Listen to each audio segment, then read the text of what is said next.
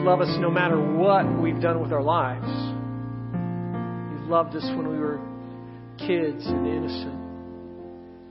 You loved us when we were teens and struggling. You loved us, God, when we've made bad decisions and burnt bridges and blown up relationships. You love us, God. You've loved us when from our end we've succeeded. You've loved us through every aspect of life. God, what an amazing thought that is. And we just want to rest in that knowledge this morning, Lord, because it changes everything for us. We don't have to perform. We don't have to do. We don't have to measure up. We just receive your love. Thank you, God, for being faithful, for making us, for choosing us, for being with us right now, Lord. Speak to us. Help us to hear your voice. Help us to hear what you have for us today. In Jesus' name we pray. Amen. Go ahead and have a seat.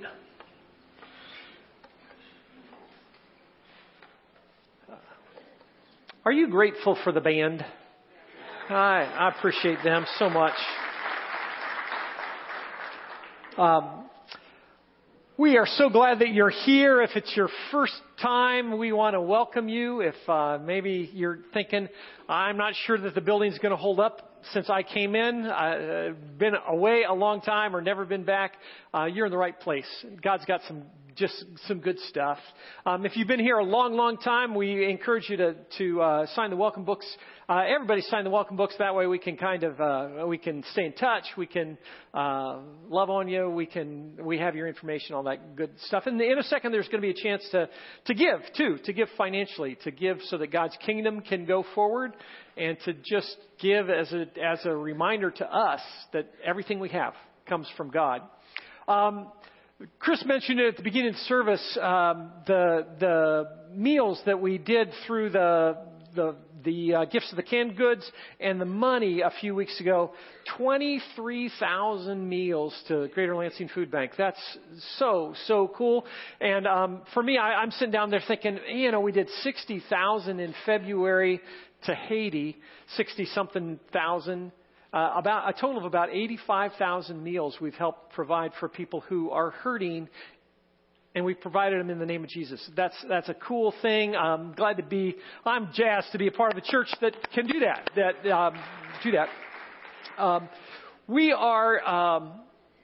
We're in the midst of a series called Turning Points. Those defining moments in our lives where all of a sudden the path changes. You're going down one direction, and all of a sudden God makes you take a turn, maybe a 90-degree turn.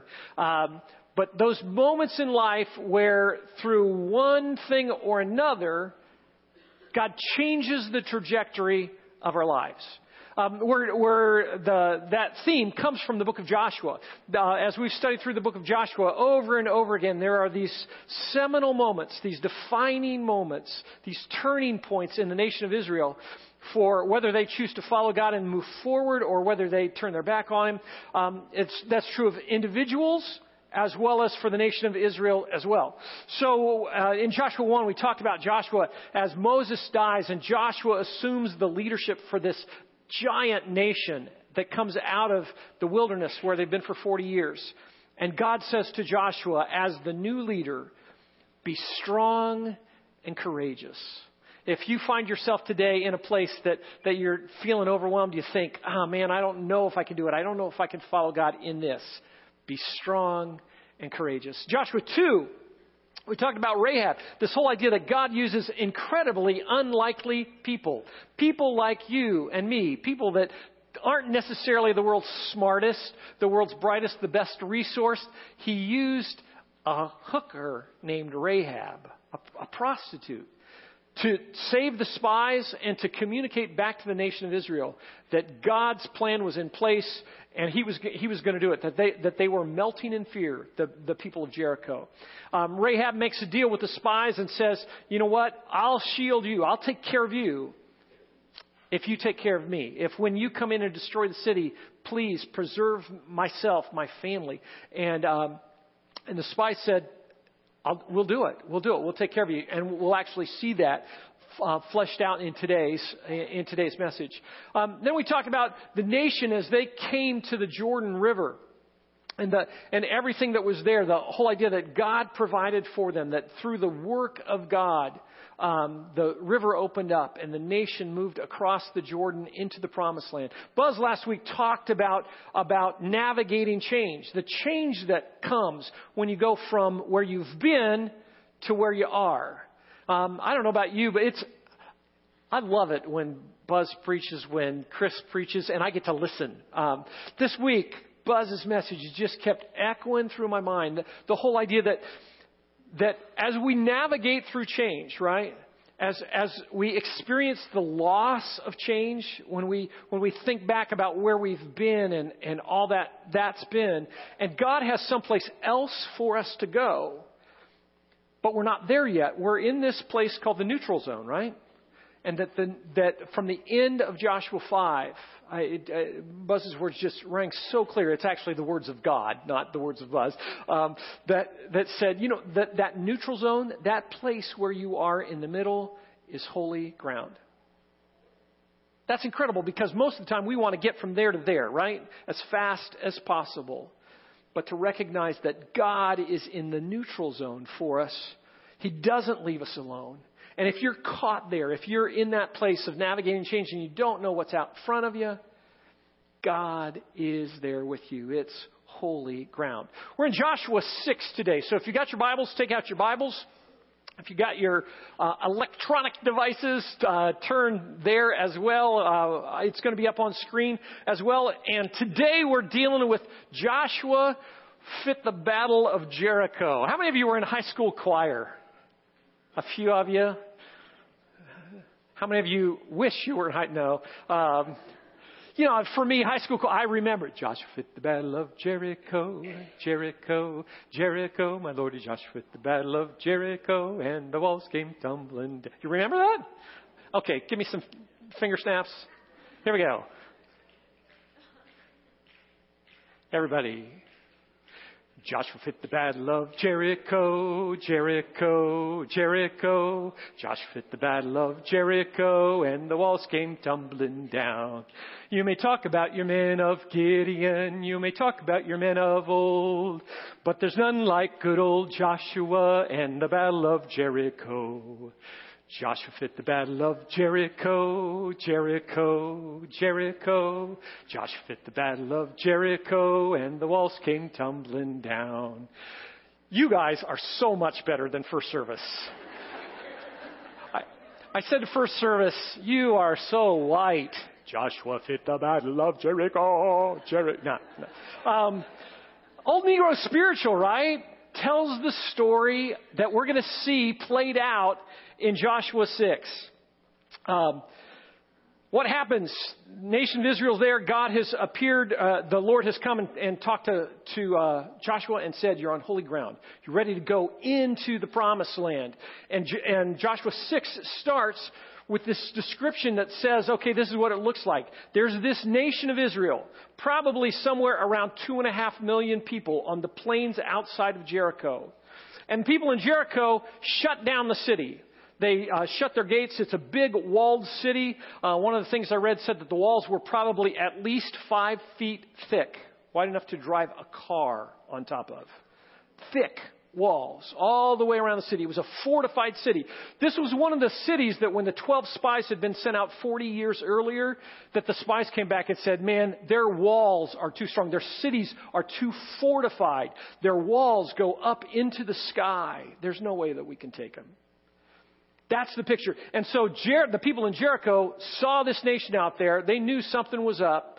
They shut the gates down. And that's where we are as we enter verse 1 of chapter 6. Now, Jericho was shut up inside and outside because of the people of Israel. None went out and none came in. That's called a siege, right? And the Lord said to Joshua, see, I have given Jericho into your hand. with its king and mighty men of valor. We're going to kind of work through the scripture, and I just want to share some thoughts as we go through and then kind of bring that together at the end. Here's the first point I want to make. Look at the wording that's there. The Lord says to Joshua, "See, I have given Jericho into your hand." What tense is that? It's present, progressive. God already did it, right? It's past, yeah. It's not, he doesn't say, "I will give Jericho into your hands." I've already done it. I have already done the work. I've laid the foundation. All you have to do is carry out my instructions. I have given Jericho into your hands. For so much of our lives, we miss what God has already done in our lives, right? We try, we push, we try and think, "Oh, God, please do this in the future," when God has already done the work for us. He's already forgiven us, right? On the cross. He's done that work. He's working in us. His change in us is not complete, but that change has happened. I have given Jericho into your hands, with its king and its mighty men of valor. These were the guys that when the spies had come in 40 years earlier, that the spies had said, "These guys are too big. Their shoulders are too big. They're too tall. They're too strong. They've got too much armor." God says, those guys that you were scared of, that you said couldn't be beaten 40 years ago, I've already placed them in your hands. What an incredible promise. What is it that God has placed in your hands that He's just waiting for you to follow through and be obedient? In 1993, Christmas 1993, I've told a little bit of this story before. I have an aunt. Had some resources in 1993. She wasn't married. She has since married, but never had any kids. And she said to all of her nieces and nephews, 13 nieces and nephews, she said, "When I die, everything I have is going to go to you guys. I don't have anybody else to give it to. And I would rather give it to you. I would rather spend it with you now than give it to you when I'm dead and gone, to just dump it on you and not ever see you enjoy it. I want to spend it with you. So here's the deal." This was her Christmas present in 1993. "I will take you and your spouse on a trip anywhere that you want to go in the country. Anywhere you want to go, a week-long trip, I'll pay for everything. Only rule is no kids. Okay? I want it to be with you and your spouse." That's an incredible offer, right? Everybody says, "I want to have an aunt like that," right? Actually, the challenge is I want you all to be an aunt like that, right? That's the cool thing, because she just had an incredible impact on our family. That was 1993. In November of 1993, our daughter Gabrielle was born. So we get this Christmas present. We've got a 6-week-old baby, right? So we can't go on a trip. We can't even think about planning a trip because no kids. So Gabe goes through the process. She gets weaned. She gets big enough that we're thinking, we can go on this trip with Aunt Lynn now. And Deb's pregnant with our son Josiah. So she goes through the pregnancy, takes care of Joe. It's now 3 years later. Joe's just getting mobile enough that we're thinking we can go on a trip. And I changed jobs. I moved from Maryland to Missouri. So with any new job, time's kind of in transition. Takes a little bit of time to get used to the whole process. We're in Missouri. Get about the 3rd year into Missouri, and we're thinking, let's go to Alaska with Aunt Lynn. This is going to be incredible. And Deb's pregnant with Micah. And so that kind of puts things on hold. We go through the whole process. It was 2009 before we were able, count that, 1993, 2009, 16 years later, before we're able to take Aunt Linda up. She on her offer. "I have given you this trip, but you just need to receive it." God says to us, God says to the nation of Israel, "I've given you the city of Jericho. You just need to go in and take it." God says to us over and over again, I have given you things that can transform your lives, but you need to accept them. You need to take them on my terms. Verse 3. You shall march around the city. Here are the terms for what's going to happen. I've given Jericho into your hand with its king and mighty men of valor. You shall march around the city, all the men of war going around the city once. Thus shall you do for 6 days. 7 priests shall bear 7 trumpets of ram's horn before the ark. On the 7th day you shall march around the city 7 times. The priests shall blow the trumpets. And when they make the long blast with the ram's horn, when you hear the sound of the trumpet, then all the people shall shout with a great shout, and the wall of the city will fall down flat, and the people shall go up, everyone straight before him. Here's the picture, God says. This is what's going to happen. You're going to march around the city the first time. You're going to have a group of soldiers that go in front, the Ark of the Covenant, and then a group of soldiers that go behind. We don't really know. Commentators aren't clear. The Scripture's not real clear whether it's just talking about the 40,000 soldiers that are mentioned in Joshua chapter 4 that are there that lead across the Jordan River, whether it's the 600,000 fighting men that Numbers mentions as they're ready to enter the promised land, or whether it's the 2.5 million of the whole nation that march around the city. It's a big bunch of people that march around the city. But they're going to go around the city, walk, stand perfectly silent. But all the time that they're walking, the priests are going to be blowing these ram's horns. Now, in your mind, I think, the pictures, you've got all these guys in their armor. It looks great. Sun shining down, silver glistening, that kind of thing. The trumpets were ram's horns. They were the horns from a ram, hollowed out to make that awful sound you hear at football games, right? After first service, Joe Ingram came up and said, "You want a horn?" He ran home and got it. So I've never done this before. That's pretty good, wasn't it? I did that well.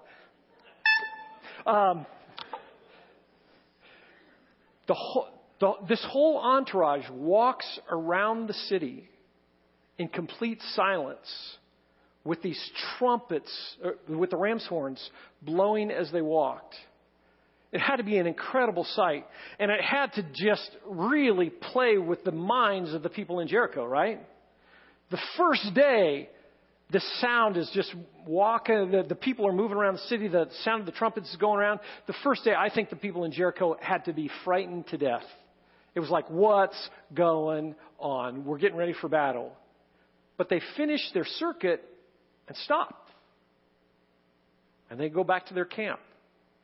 The second day, the same thing happens. They start their circuit. The trumpets are going. You've got the soldiers, the Ark of the Covenant, and then more soldiers walking around, trumpets blowing, everybody in complete silence.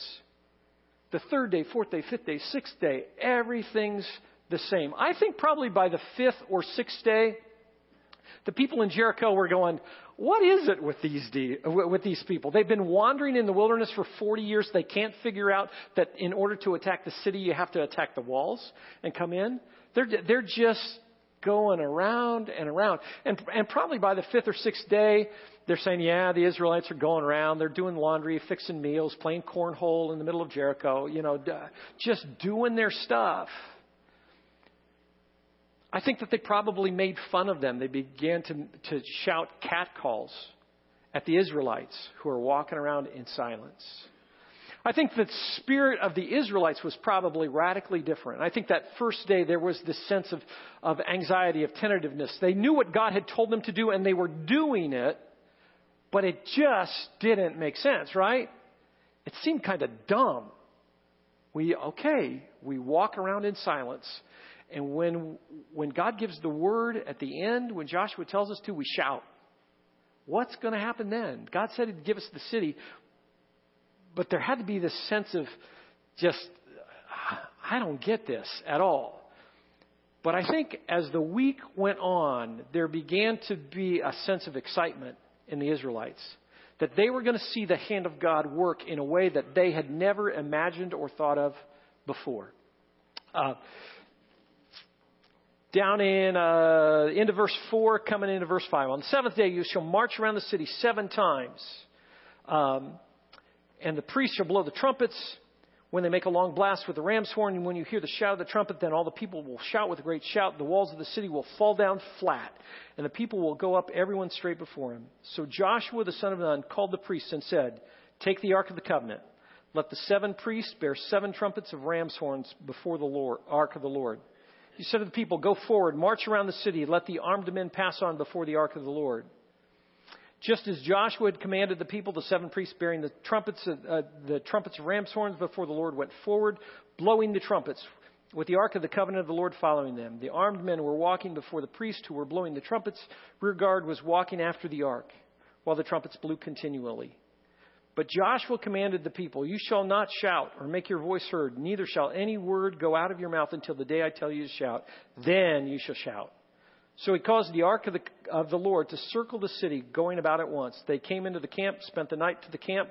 Verse 12, they rose up and they repeat the cycle for the next 6 days. End of 14 says, second day they marched around the city once, returned to the camp. They did so for 6 days. And then in verse 15, on the 7th day they rose early at the dawn of the day and marched around the city in the same manner 7 times. It was only on that day that they marched around the city 7 times. And at the 7th time, when the priest had blown the trumpets, Joshua said to the people, shout, for the Lord has given you the city, and the city and all that is within it shall be devoted to the Lord for destruction. Only Rahab the prostitute and all who are with her in her house shall live, because she hid the messengers whom we sent.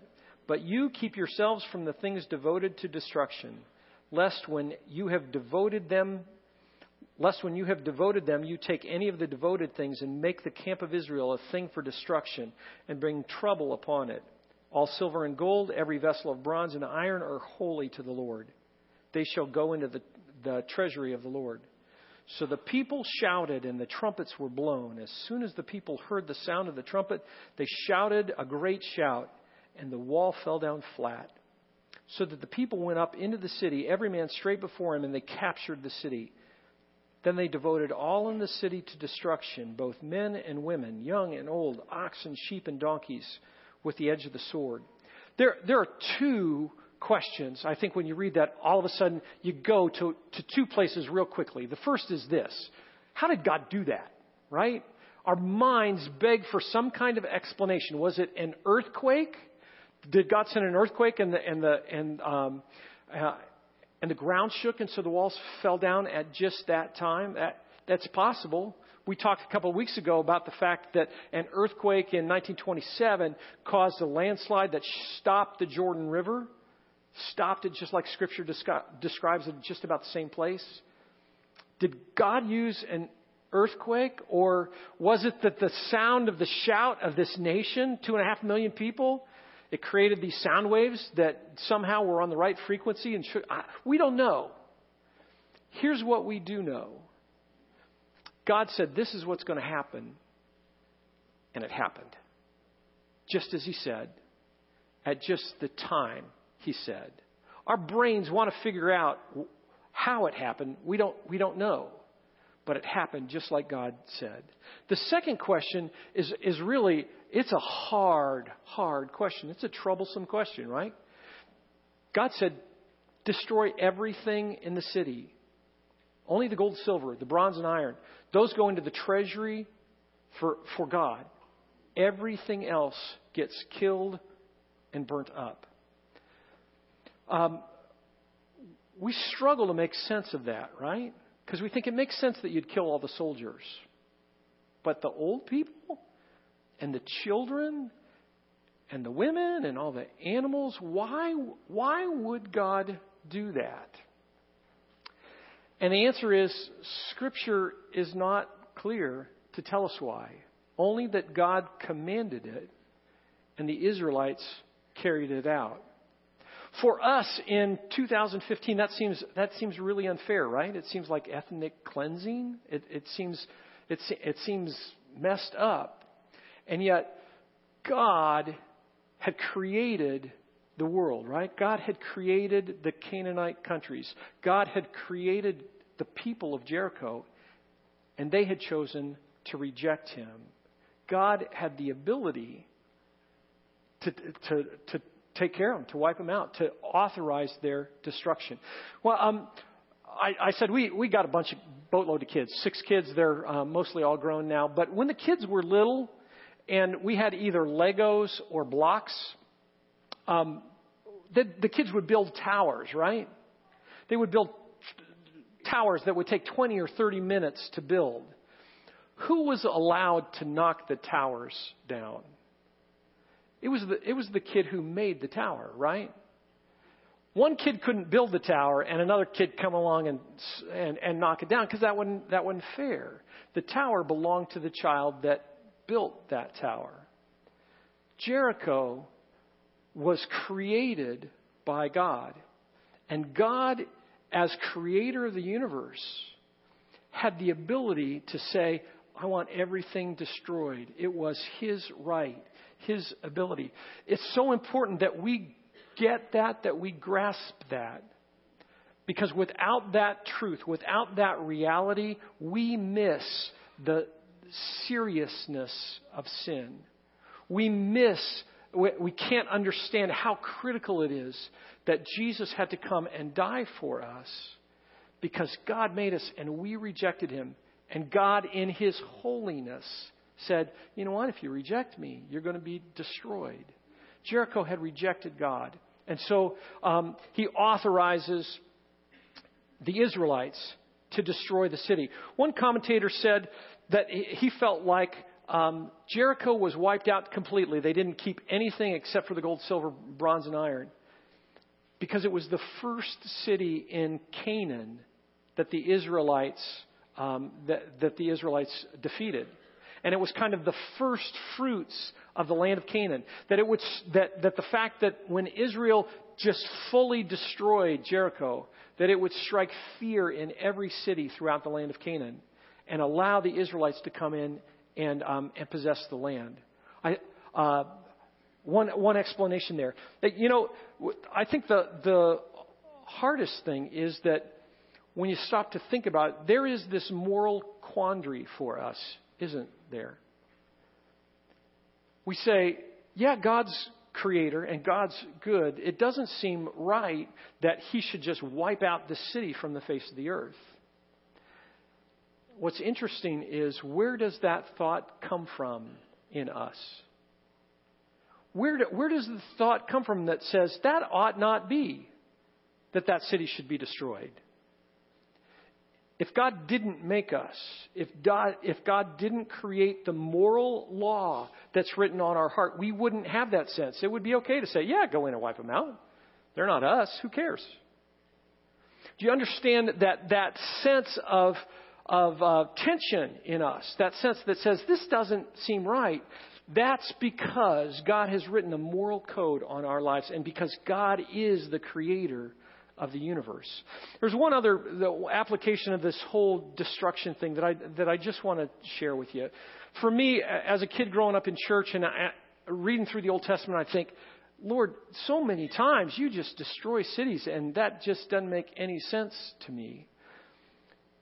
Until I read in the New Testament, Scripture, like in Colossians chapter 3, that says this: put to death, therefore, what is earthly in you: sexual immorality, impurity, passion, evil desire, and covetousness, which is idolatry. On account of these, the wrath of God is coming. Verse 8. But now you must put them all away: anger, wrath, malice, slander, and obscene talk from your mouth. Don't lie to one another, seeing that you have put off the old self with its practices, have put on the new self, which is being renewed in the knowledge of the image of its creator. In Joshua 23, God says to Joshua, destroy the cities of Canaan so that they won't be a trap, a snare for you as you come in and possess the land. God knew that if the nation of Israel allowed those civilizations, those cities, those cultures to stay there, that what would happen is that the Israelites would lose their focus on God, that they would build relationships with the people around them, and that they would become a distraction first. And then they would become a snare. They would trap them. They would mess up their concept of who God was. They would begin to, that the Israelites would begin to worship the idols of those cultures. And the Israelites didn't destroy all the cities. And what God predicted happened completely. Their history then became a history of being entrapped by the peoples around them and the cultures around them.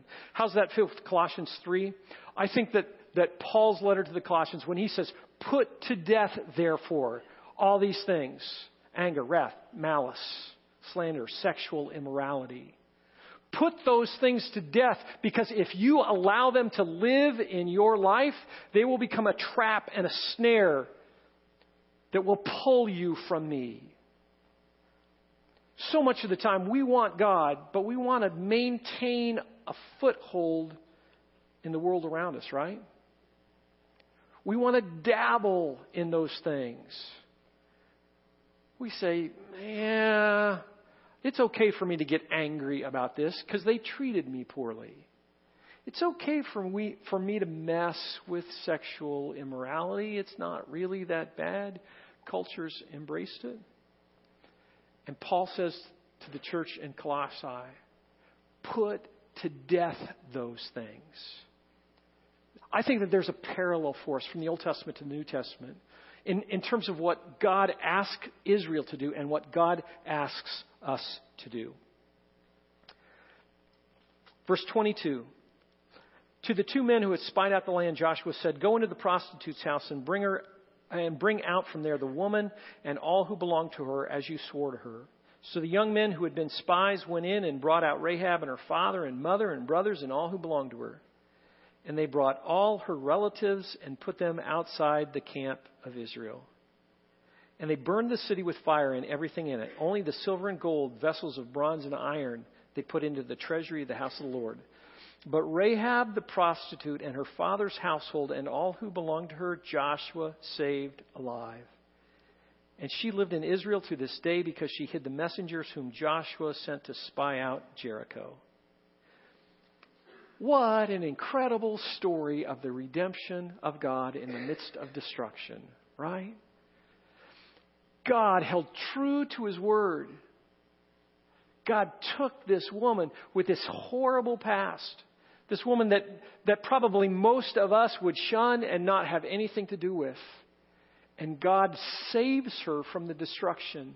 She and her family, they become integrated into the Israelite nation. And she ultimately becomes one of the ancestors for David, ultimately for Jesus. Joshua laid an oath on them at that time, saying, cursed before the Lord be the man who rises up and rebuilds this city, Jericho. At the cost of his firstborn shall he lay its foundation. At the cost of his youngest son shall he set up its gates. So the Lord was with Joshua, and his fame was in all the land. You know, you read the story, and there's all kinds of...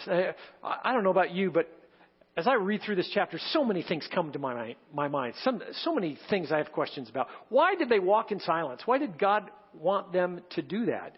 Couldn't they have just talked, as they walked? Couldn't they have played cards or word games or something as they're walking around the city? God said, no, I want you to be silent. Why was that?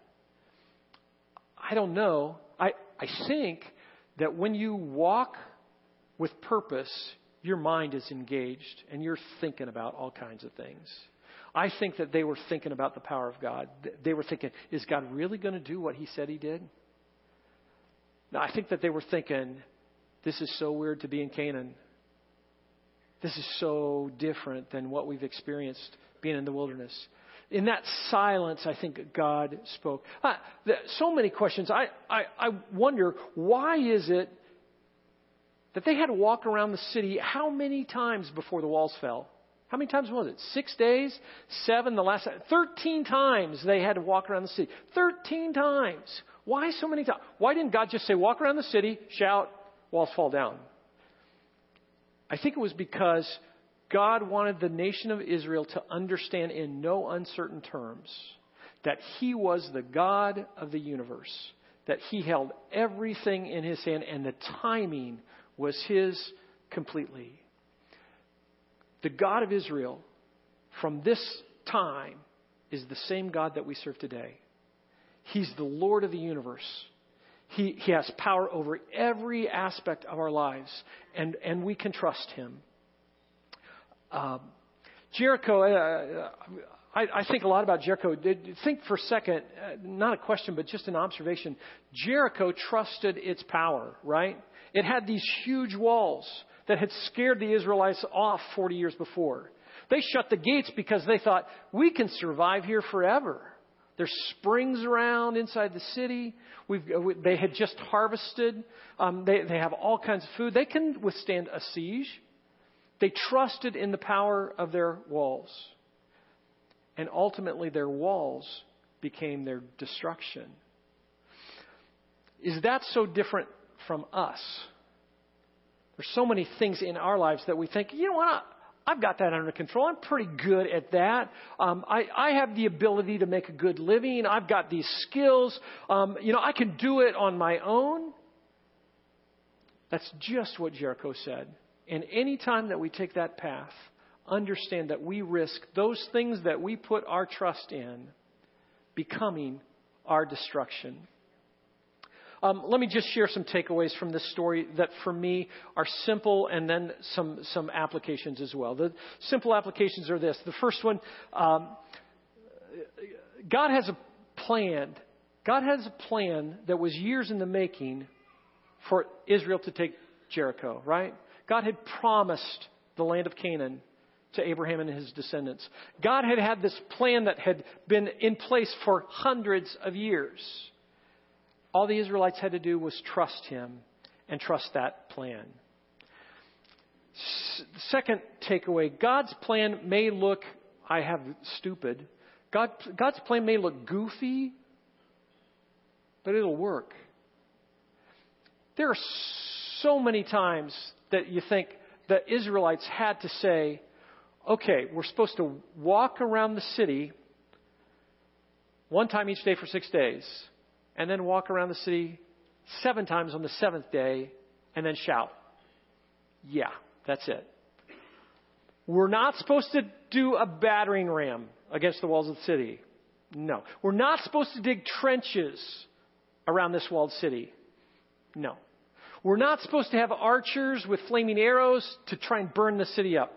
No. We're supposed to walk around the city 13 times over the course of a week, and God's going to deliver the city. Yeah. So many times God's plans don't seem to make any sense. They involve simple things, ram's horns, common stuff, walking, common stuff, a shout of the nation, common stuff. And supernatural things happen. The walls fall down. God's plan for the nation of Israel depended upon faith, obedience, and death. Right? God's plan for the nation of Israel depended on obedience, faith, and death. The Israelites had to obey God's instructions for how to take the city. What would have happened if the Israelites had built a battering ram, had tried to attack the city? I'm convinced without a doubt that they would have been destroyed by the people of Jericho.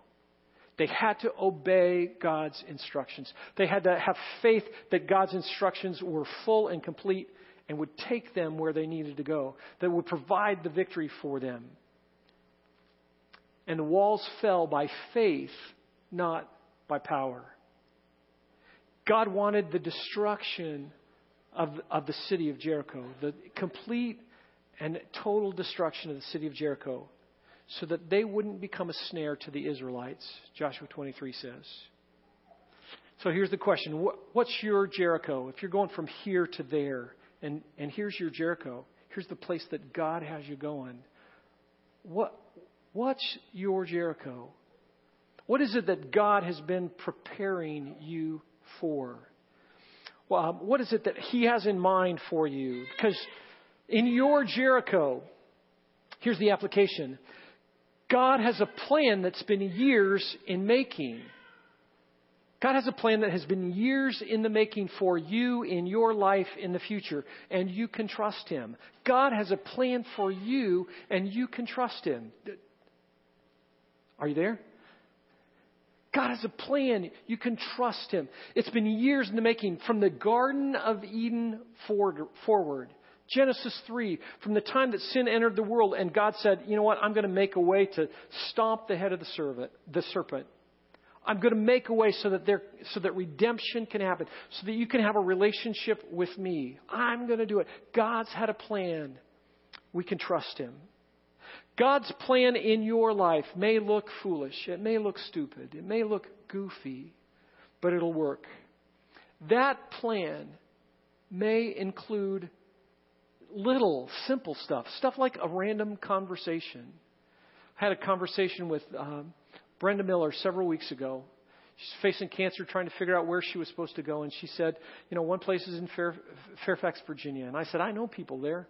I made a phone call to some friends there. Brenda's living with these people for about 6 or 8 weeks while she's getting the care that she needs there. And God has been so much in the middle of that. It's been incredible for the family that they're staying with and for Brenda and Roger and their family as well. Simple things. God may be in a conversation. He may be in a Facebook post or a tweet or a pin on Pinterest. God may work in simple, everyday things, or He may work in supernatural ways, in a supernatural healing in your life or in the life of someone else. God may work through a song in the car.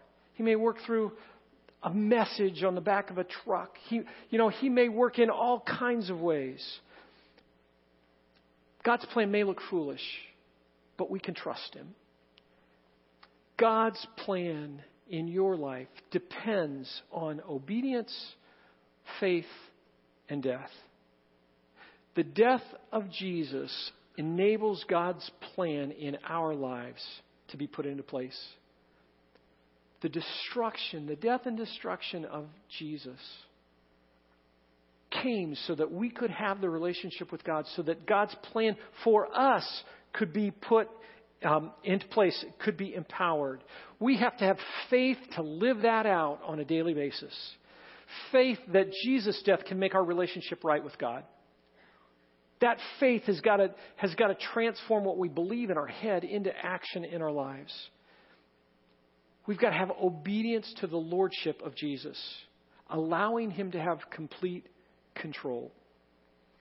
We started singing Joshua Fit the Battle of Jericho.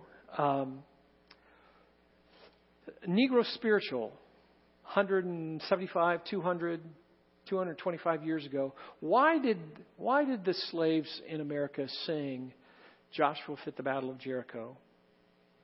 It's because it was a song of hope in the middle of oppression, right?